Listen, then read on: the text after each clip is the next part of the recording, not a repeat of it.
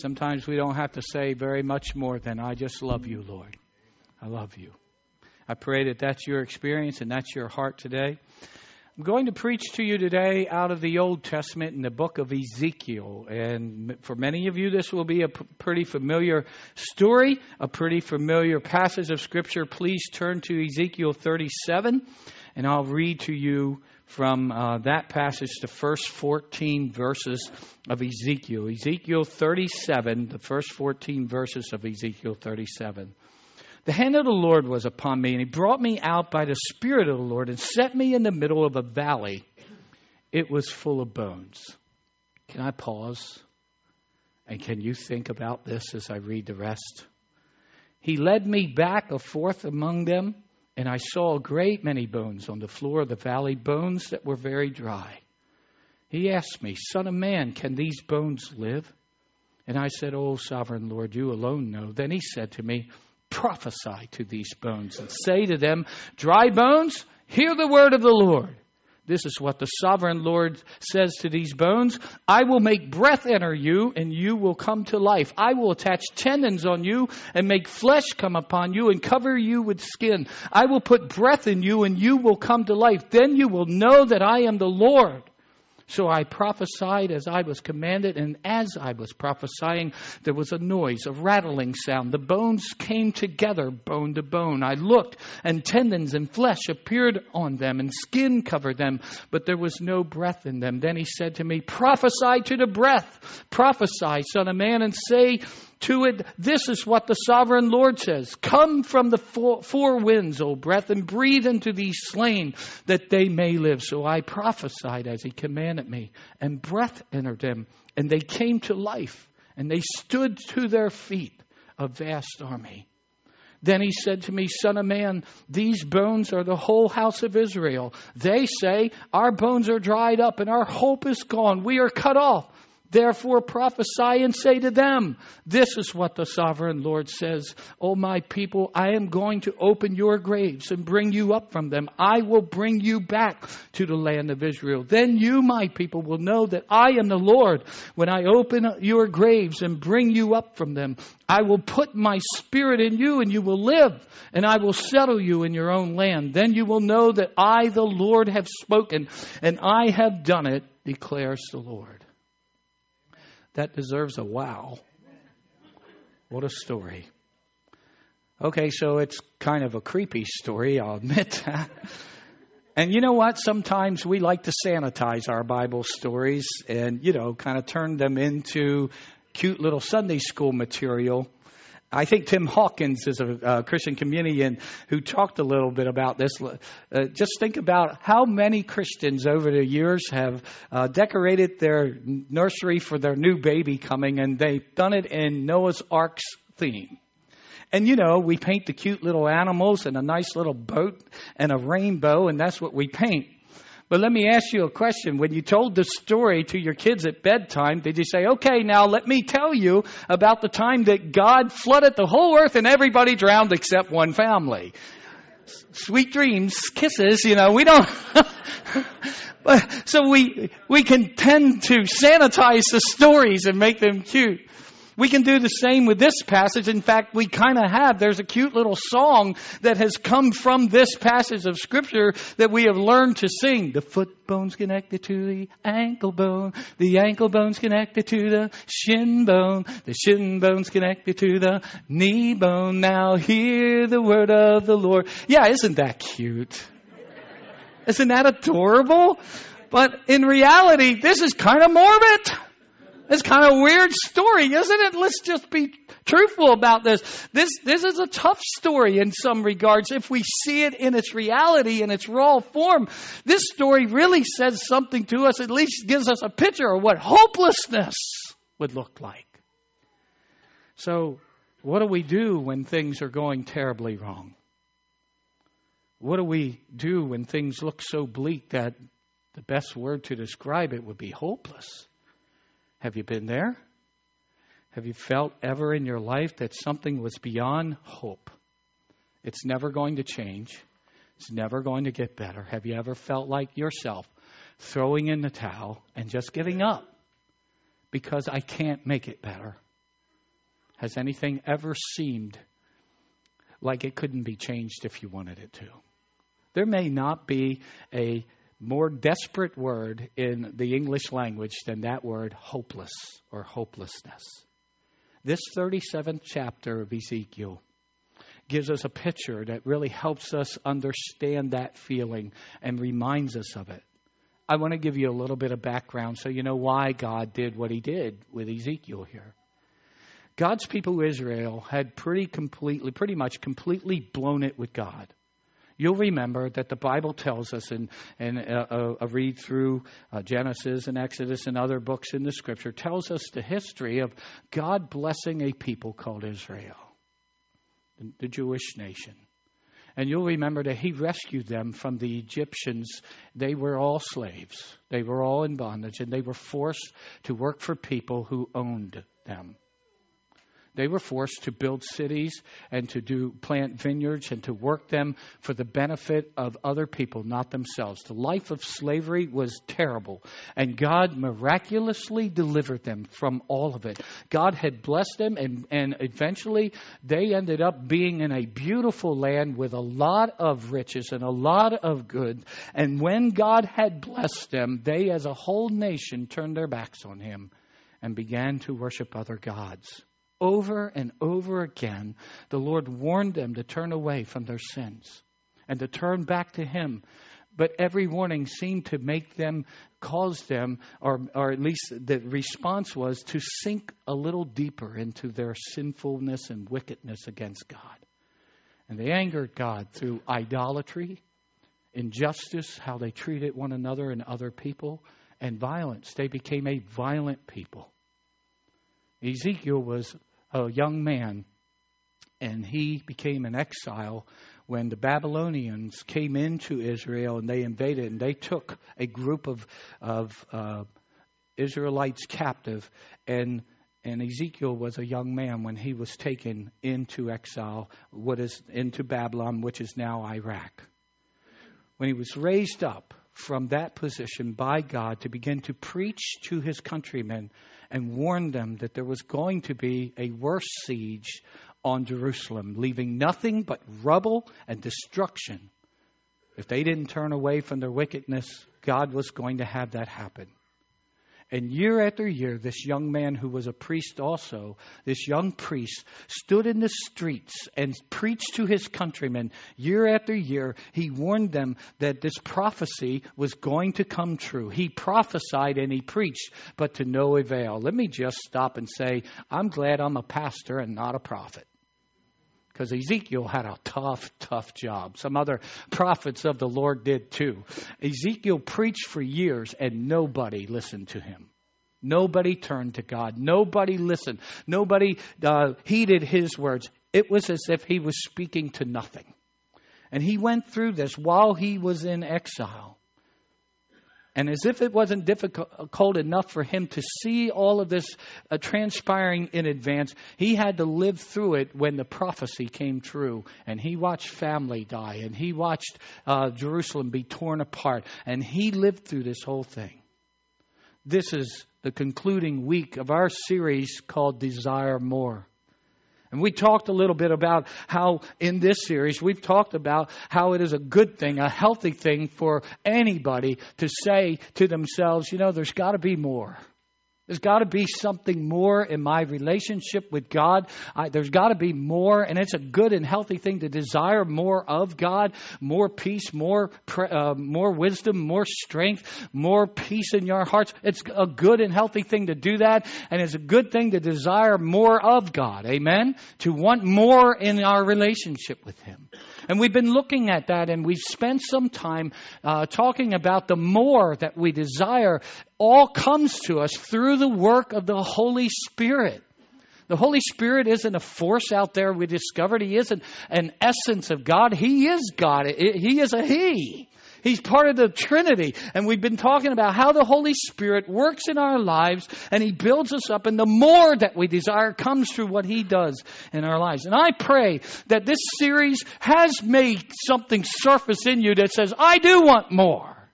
I do want to live in a different way. I want to serve God, and I'm glad for this hunger and thirst in my heart.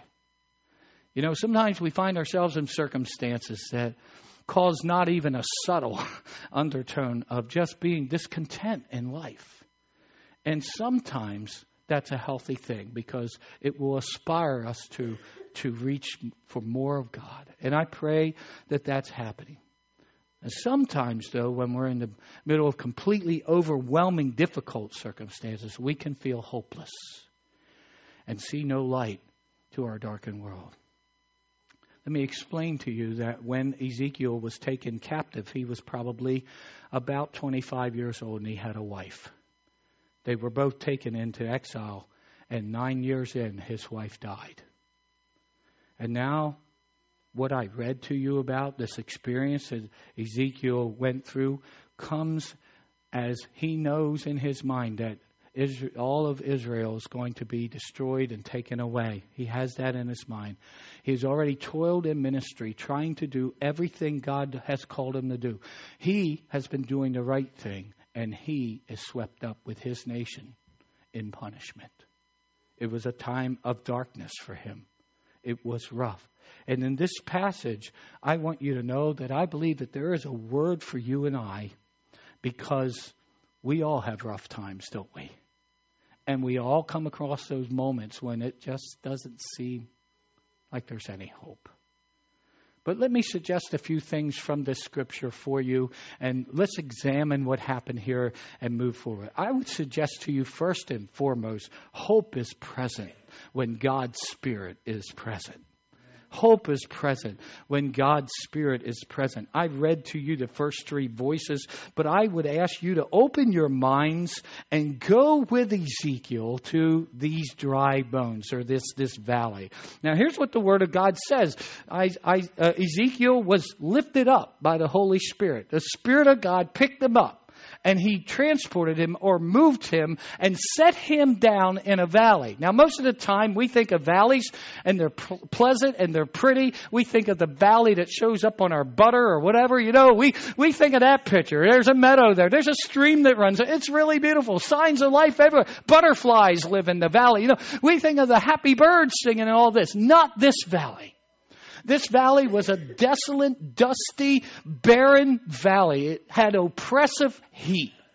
And so, if you will, in your mind, use your imagination and go to the valley with this man as the Spirit of God drops him in the middle of this valley. He takes one step and he realizes that something's very different about this valley from other valleys.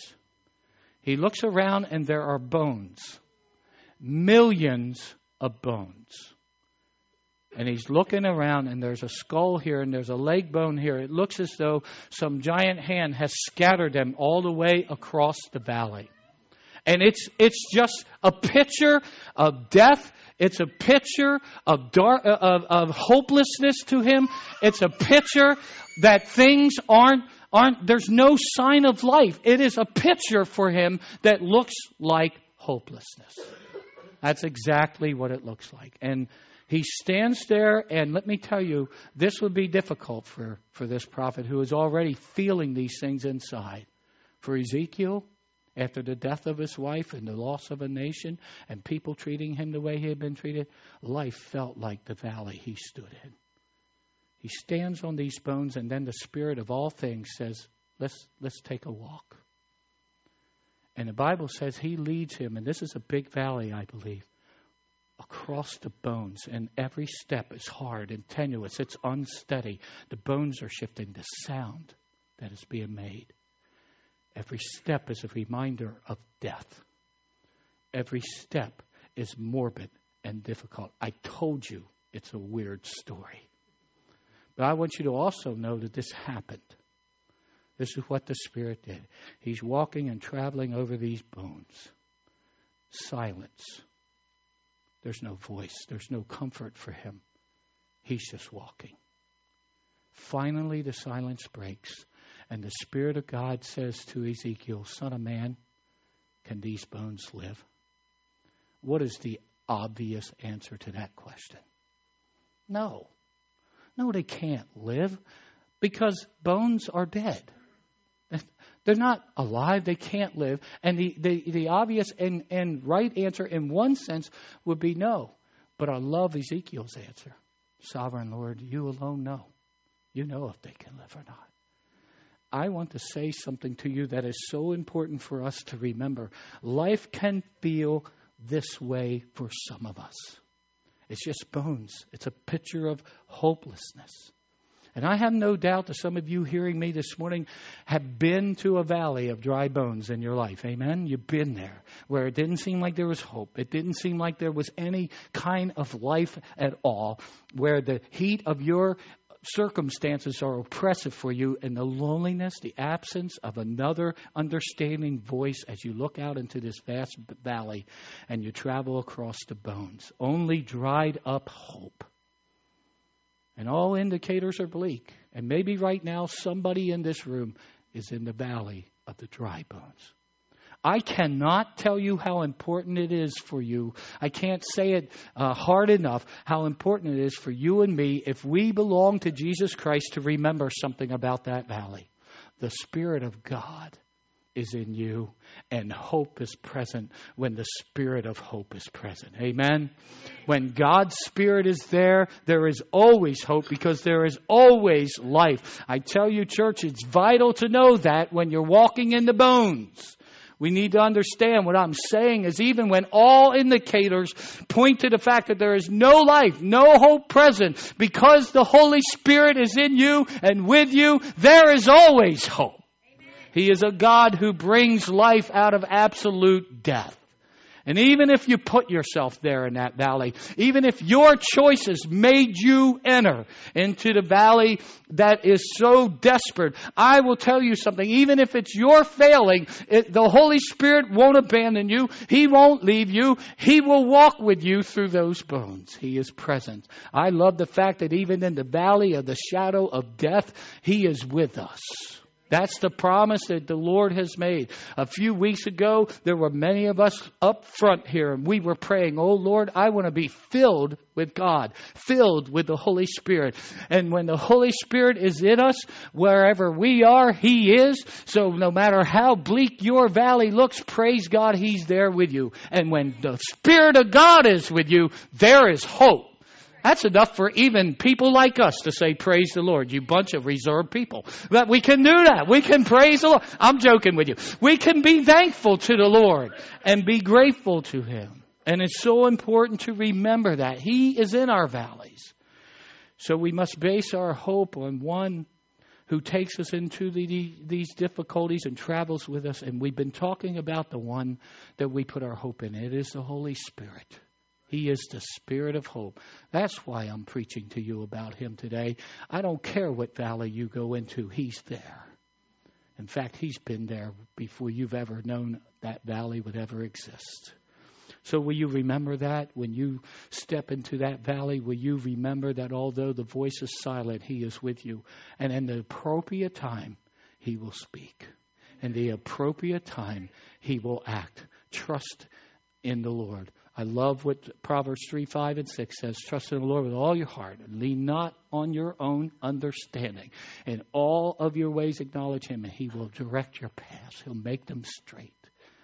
Here's what I will tell you, and I've heard it said this way, I think in a song. Years ago, there was a song that says, we will believe the report of the Lord. When the doctor is telling you you're going to die, and there's no hope for you, you need to know the Holy Spirit's there.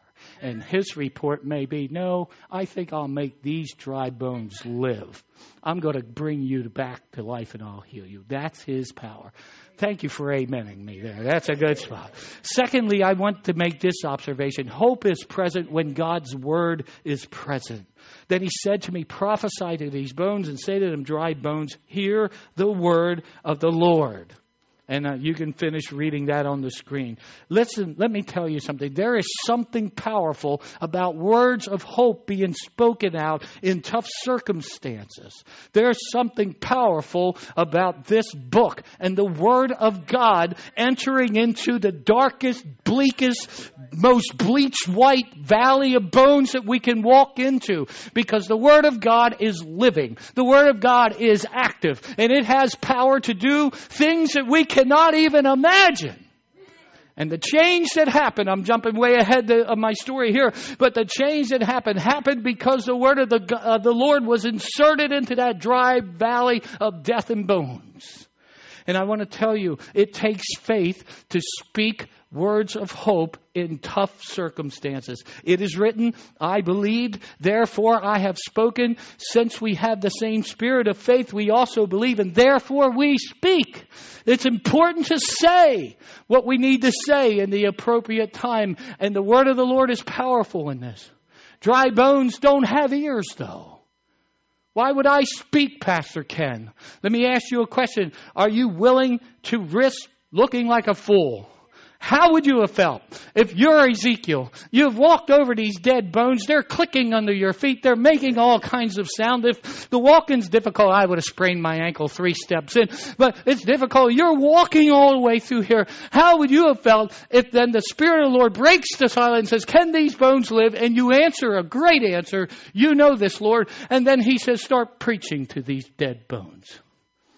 Now, I have to tell you, I've been in a few places, and this is not one of them, where I preached, and I wonder if there were any live bodies out there. I have had that experience before, but can you imagine the audacity of it, the oddness, the weirdness of being out in the middle of death, and the Spirit of the Lord says, now you start preaching my word to these dead bones. Well, dry bones don't have ears. Lord, why am I doing this? I love what Ezekiel did. He began to prophesy. And it wasn't until the word of the Lord began to be spoken by him and a word of faith was uttered by him until he began to proclaim what God told him to proclaim. It wasn't until then that good stuff started to happen. And by the way, that's also really, really creepy. Because as he's preaching, he hears the sound of rattling bones and they're like sliding along the ground and connecting to each other. That's just weird. I can't help it. That's just strange. But I'll get there in a second. Let me just ask you something. Are you willing to even seem a little foolish and begin to claim the promises of God and proclaim the word of God when it seems like it would make no sense to do it? When a doctor would look at you and just kind of smile like, you poor dumb Christian. Would you trust God over the word of a doctor? Would you trust God over the word of some scientist? Would you trust the Lord God over the word of some philosopher in this world? Will you look foolish in their eyes if that's what it took to speak life into the valley of dry bones in your life? So when you're sitting in bed with your spouse during a very difficult time, you're reviewing the difficulty together, maybe tears are tracking down your cheeks. Is your conversation something like simply like this, we're dead meat and there's no hope? Or will you look at her husband and say, listen, God sees us right now and He knows what our needs are and He promised to provide. That's the kind of hope that we speak. When you're talking to your children during a difficult situation, can we say to them, I know this is difficult right now, and we don't understand what God is up to at this moment, but I know one thing. He's still our God. He's with us here, and He will take care of us. I don't know how, but He will do it. We can speak faith like that because it is a biblical principle to do it. This isn't weird. This isn't hocus pocus. This isn't chanting scripture and using it like some incantation. This is speaking the power of the Lord because it's His word. And it makes a difference in the lives of those who are in hopeless situations. You don't have to make stuff up, but what about the promises of God that you know are true? In fact, one of the best ways to see God work in a tough situation is begin to use His promises and speak them out. And there are many of them in Scripture. I was young and now I am old, David said, yet I have never seen the righteous forsaken or their children begging for bread. That's an amen. Be strong and courageous. Do not be afraid or terrified because of them. For the Lord your God goes with you. He will never leave you nor forsake you. Your Father knows what you need before you ask Him. Matthew chapter 6 verse 8. And I remind you of what Hebrews chapter 4 verse 12 says. The word of the Lord is living. It is active. It's sharper than any two-edged sword. It penetrates even to dividing of soul and spirit, joints and marrow, and judges the thoughts and the attitudes of the heart. Here's what I want you to capture here. The word of the Lord is living and active. I'm going to get to that in just a second with Ezekiel. But didn't Jesus show that over and over and over again? Wasn't it Jesus who walked up to the tomb of a dead man? 4 days he was in that grave. Wasn't it Jesus that cupped his hands over his mouth and said, Lazarus, come forth? And wasn't it Lazarus, the man who had been dead for 4 days, who sat up in that tomb and said, what am I doing in here covered with grave clothes? And walked out, and he was alive and well. Why? Because when Jesus speaks, power comes out of his mouth. It's the same mouth that said to nothingness, let there be, and everything that's created was created by his word. It's living. It's active. I could take this chair. I could place it up here. I could say, chair, you have 4 legs. Start to walk. And you know what's going to happen, don't you, if I do that? Go ahead and say it.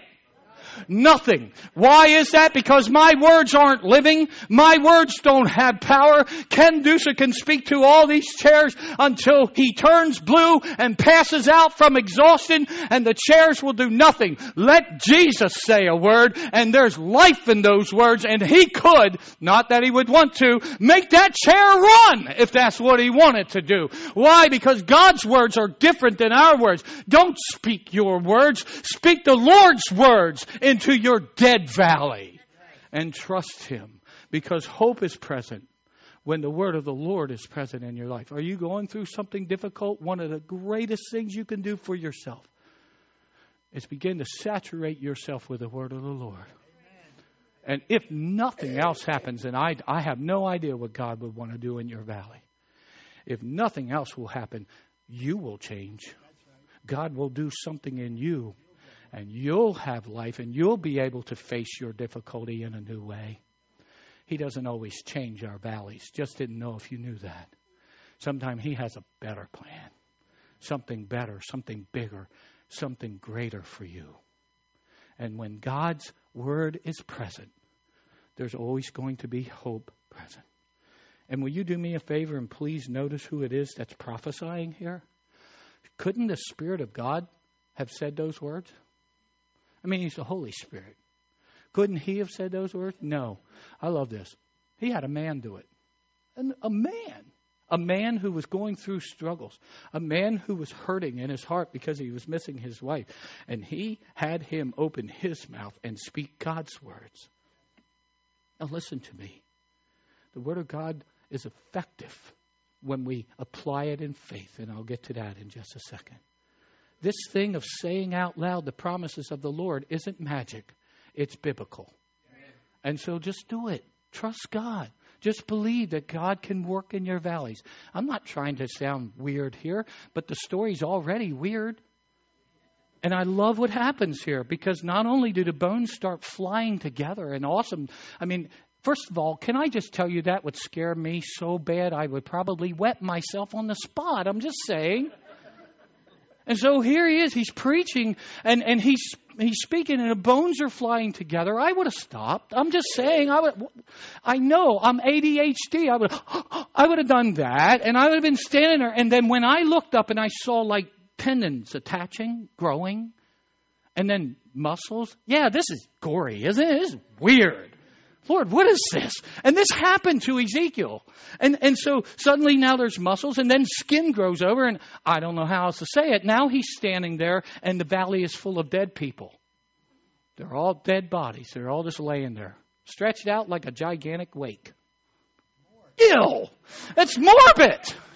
It's a tough thing. And yet, I will tell you, I'm just jumping into my skin and telling you, that would have been difficult. And some of us, the way we feel about that, would have ran out of that valley. We'd have stepped on them if we had to, but we're out of, okay, I'm out of here. There's dead bodies. I can see poor Ezekiel standing there, maybe aghast and not knowing what to do. And then immediately the Lord speaks to him. And he says, now, Ezekiel, I want these bodies to live. So here's what I want you to do. Speak to the breath. And this reminds us that God created man and he formed him and he breathed into his nostrils his breath. That's life. And he says, you speak to the breath and you call it in from the four corners and you say to these bodies, live.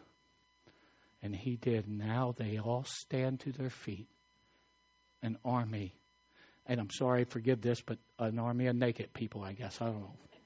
I told you, it's just weird. And they're all standing there. And then the Lord shares his prophecy, which I will get to, the meaning of all of this. I want to tell you that thirdly, and finish this up pretty quickly, that hope is present when faith is present. You see, our desperation often as Christians is deepened by what my friend calls circumstantial faith. Circumstantial faith is when we're only confident in God based on what we can see and based on today's reality. In other words, if things go wrong tomorrow that doesn't make any sense to us, then we're going to immediately sort of start to question God, and we could get angry at God and we could check out. If things aren't going the way we think they should go, then that's proof to us that God doesn't care. Or that's proof to us that God's not paying attention to us, or he doesn't love us. And so that can upset us. For example, you grew up believing that if you do the right thing, things will always work out well for you. But then you do the right thing at work and you get laid off. In the meantime, the other guy who's cut corners gets to keep his job. When God doesn't do what we think he's supposed to do, our faith can feel violated, and sometimes people check out and give up on God. Circumstantial faith does that. I believe God when he proves himself to me. When he heals me, I'm going to have faith in him. Not until he heals me, but when he heals me, I will have faith in him. When he does something good and I get money in my hands, then I'll believe in God. That's circumstantial faith. I believe in a good God. I'll say God is good when everything's going good for me. That's circumstantial. When I'm comfortable and I'm not upset and people love me and I love them, when I have a sweetie pie on my arm, then I'll know God is good. God's doing so many wonderful things. Thank you, God. But then circumstantial faith will say, well, when something really bad happens in my life, that proves to me that God really didn't mean it. And God doesn't care. That's not real faith, my friends. Real faith knows without a shadow of doubt that God is a good God. He is good all the time because that's who he is. Real faith knows that God has the power to do whatever he wants to do and that he never breaks his promises. Real faith says that. And that's so important for us to understand. You see, circumstantial faith is weak for a lot of reasons because, number one, we don't have God's vantage point. We don't see your life like God does. Remember when we started this series that we said it's God's movie, not yours, not mine? It's God's movie. This story that we're part of in the human race, it's all about God. It's not about you. You're not the star, either am I. He's the star. He's the one that puts the last word on it. He's the one that puts the period on time. He's the one who gives entrance of people into glory. He's the one who judges. It's about him, not me. And here's what it helps us understand, that his vantage point is far different than our vantage point. We can't understand things from God's perspective, and I don't want to hurt your feelings. We have a lot of very bright people in here, but you're not smarter than God. You're not. You're not nearly as smart as he is. And there's a whole lot of things he knows that you don't have a clue, and you couldn't learn in 1,000 years, and nor could I. Because our greatest minds on earth, our greatest thought is like foolishness to him. I mean, he's so far beyond us. And so he can't always even explain himself to us, nor does he. So we don't know. Our perspective always will focus on the bones, on the valley. God's perspective for Ezekiel was, I have restoration in mind. I have a miracle in mind. I have life in mind. Ezekiel couldn't see that until God did it. And so faith says, no matter how bad this valley is and how unsure the footing is and how oppressive this heat is and how much this looks like hopelessness, I put my trust in the God who created me. He knows where I am right now. And in fact, he's here. He's here. I'm not alone. And I will never be alone because I belong to him. Can we believe that today? Can we have a faith that isn't circumstantial and instead have a faith that trusts God? We need faith built on something more dependable than our circumstances, because good circumstances and bad circumstances happen to all of us. Now I just want to look at these verses one more time. Verses 11 through 14, then he said to me, Son of man, these bones are the whole house of Israel. They say, our bones are dried up and our hope is gone and we're cut off. We're dead meat. It's over. Therefore prophesy and say to them, this is what the sovereign Lord says. O my people Israel, listen to these words. I'm going to open up your graves and you're going to live again. I'm going to bring you up out of them and I'm going to bring you back to your land. I'm going to put my spirit in you. And I'm going to settle you in on the land that I gave to you. And I'll just stop there. Did you catch verse 11? It's all over. We're done. Our bones are dried up. Can we be honest? If we were Judgment Day honest, I bet you 90% of us have done that, haven't we? It's done. It's just too far gone. I can't fix it. It won't change. It's hopeless. Life is hopeless. We've all felt like that, haven't we? We've been in that valley. We know that valley. We've walked those bones. I want to remind you of the three things that I said to you. Hope is present, folks. Spirit of God's there. He's in your valley. The Word of God is powerful, and it brings life. And faith, real faith, works every time. I just love the story. It's creepy. I don't know how else to say it. It's odd. It is. And this is not me in any way disrespecting God, the Holy Spirit, or God's will. God had a purpose in this. He was saying to the Israelites who had been just beaten down to a pulp that at your darkest hour, if I have to, I'll reach into your graves and I'll bring it all back alive. It's not even over when you're dead. That's what God said. Listen, God's not finished yet. He's not done. What is your circumstance? God's not done with you. It's not finished. It's not complete. God's still there. God is still God. God is still good. It's not over for you. It can be changed by the power and the grace of the Lord.